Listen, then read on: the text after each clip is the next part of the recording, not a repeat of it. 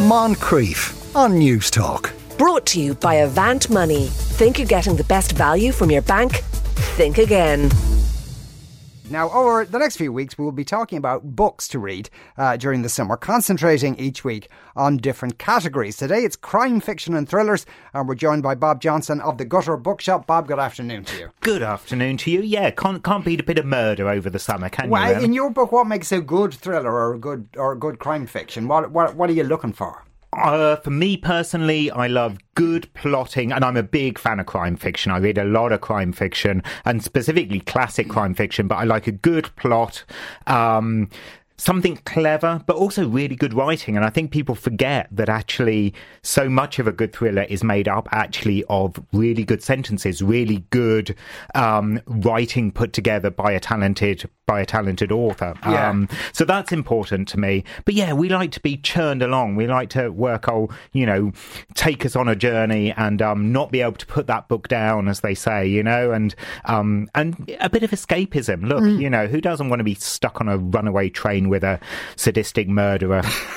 I can think of a few people. No, because I noticed on your list, and we will go through some of this, but you don't have as many American authors. There isn't the kind of like Elmore Leonard type writers there. No.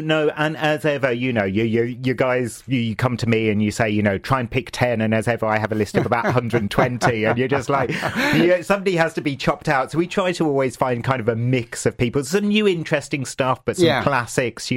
I've been reading the last two years. I've just been reading a lot of classic crime fiction. So P.D. James and Dorothy L. Sayers, and actually at the minute I'm working through a series by an English author called Gladys Mitchell, who's not very well known at all. She wrote right from the 30s right through to the late 70s, early 80s. 64, I think I'm on about book 32. Dame Beatrice Lestrange is her detective, who's a psychologist detective.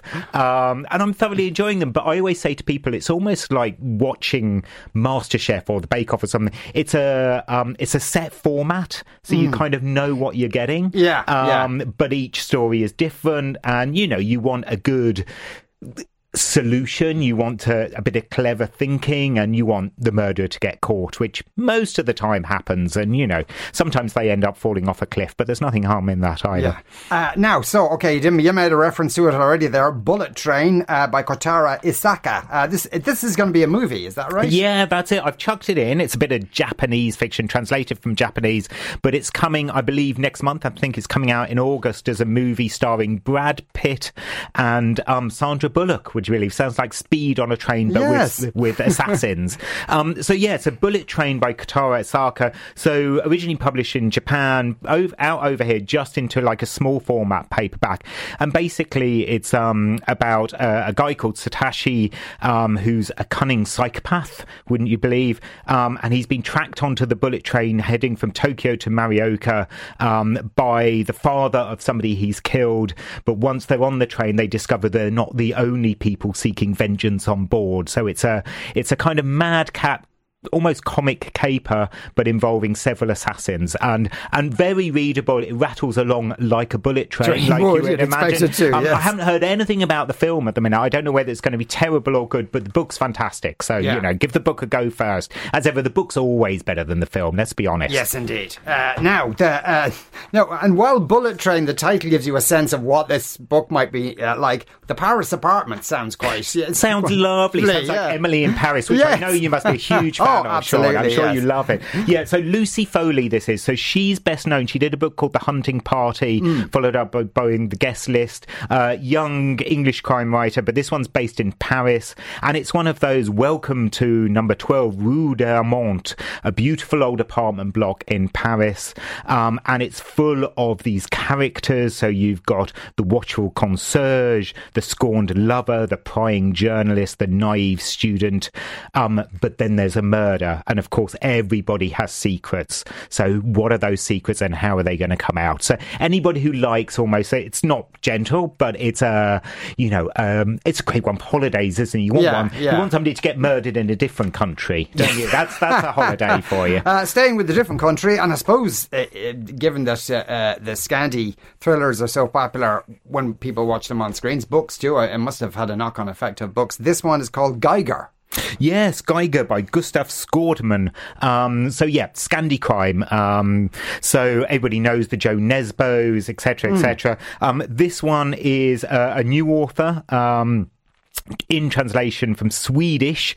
So the landline rings as Agneta is waving off her grandchildren. Just one word comes out of the receiver: Geiger. For decades, Agneta has always known that this moment would come, but she is shaken. She knows what it means. Retrieving her weapon from its hiding place, she attaches the silencer and creeps up behind her husband. What more could you want for?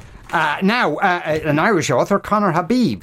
Is this Conor's first book? It is Conor's first book. Conor's known as a podcaster mainly, I think, these days. This is Hawk Mountain by Conor Habib. I was actually away in the Outer Hebrides last week because nothing says holiday than walking around in a fleece for me, hiking across mountains, but also reading books. And I read this last week. Not for the faint-hearted, I would say. Conor's first novel. So it's about a guy, Todd, and he has his son.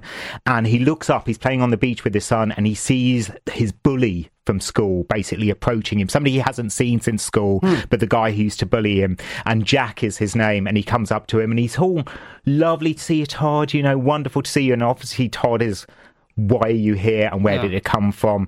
On top of that, you've got the child's mother who hasn't been in contact, suddenly gets back in contact, and it all kind of spirals. It's gruesome. I described it as Patricia Highsmith meets Stephen King. So it's quite full on. It's quite grim, not for the faint-hearted, but it's very good. The premise as you described it is intriguing. Is it set in Ireland or where's it set? No, it's set in America, in the US, which is where Conor grew up. I think Conor's been here living in Dublin for the last few years, but Conor grew up in the US and it's based over in the US. Okay, right. Okay, one of those classics, and as Bob says, it is hard to choose. An Unsuitable Job for a Woman, P.D. James classic. So. Yeah, so this summer, as I say, I've been reading Gladys Mitchell. Last summer, I read all the P.D. James novels in order because I go through these big projects of reading things. So I think that was about 20-odd novels. This was one of my favourites. I love this one. I thought people would like it. It's not one of the Adam Dalgleish ones. It's about meet Cordelia Gray. So she has just inherited a detective agency after her partner commits suicide. So she's suddenly in charge of this detective agency and she has to go off. Her first assignment is to investigate the death of his son, who is supposedly committed suicide, but of course it's not suicide. So Cordelia soon realises that there's a lot more going on. Based in Cambridge, mainly around Cambridge. It's classic crime. It's very well done, and Cordelia Gray is just a fantastic character. So yeah, An Unsuitable Job for a Woman by P.D. James. Great classic crime for the summer. Now, Dirt Town by Hailey Scrivener. This is an Australian thriller. Yeah, again, we like to work our way around the world. So The Dry by Jane Harper was obviously huge and has been a big drama series on TV now. We Begin at the End, Chris Whittaker was also a big one. This is a new writer, Dirt Town, but again, that hot Australian dirty summer. And it's about a 12-year-old girl who disappears on her way home from school.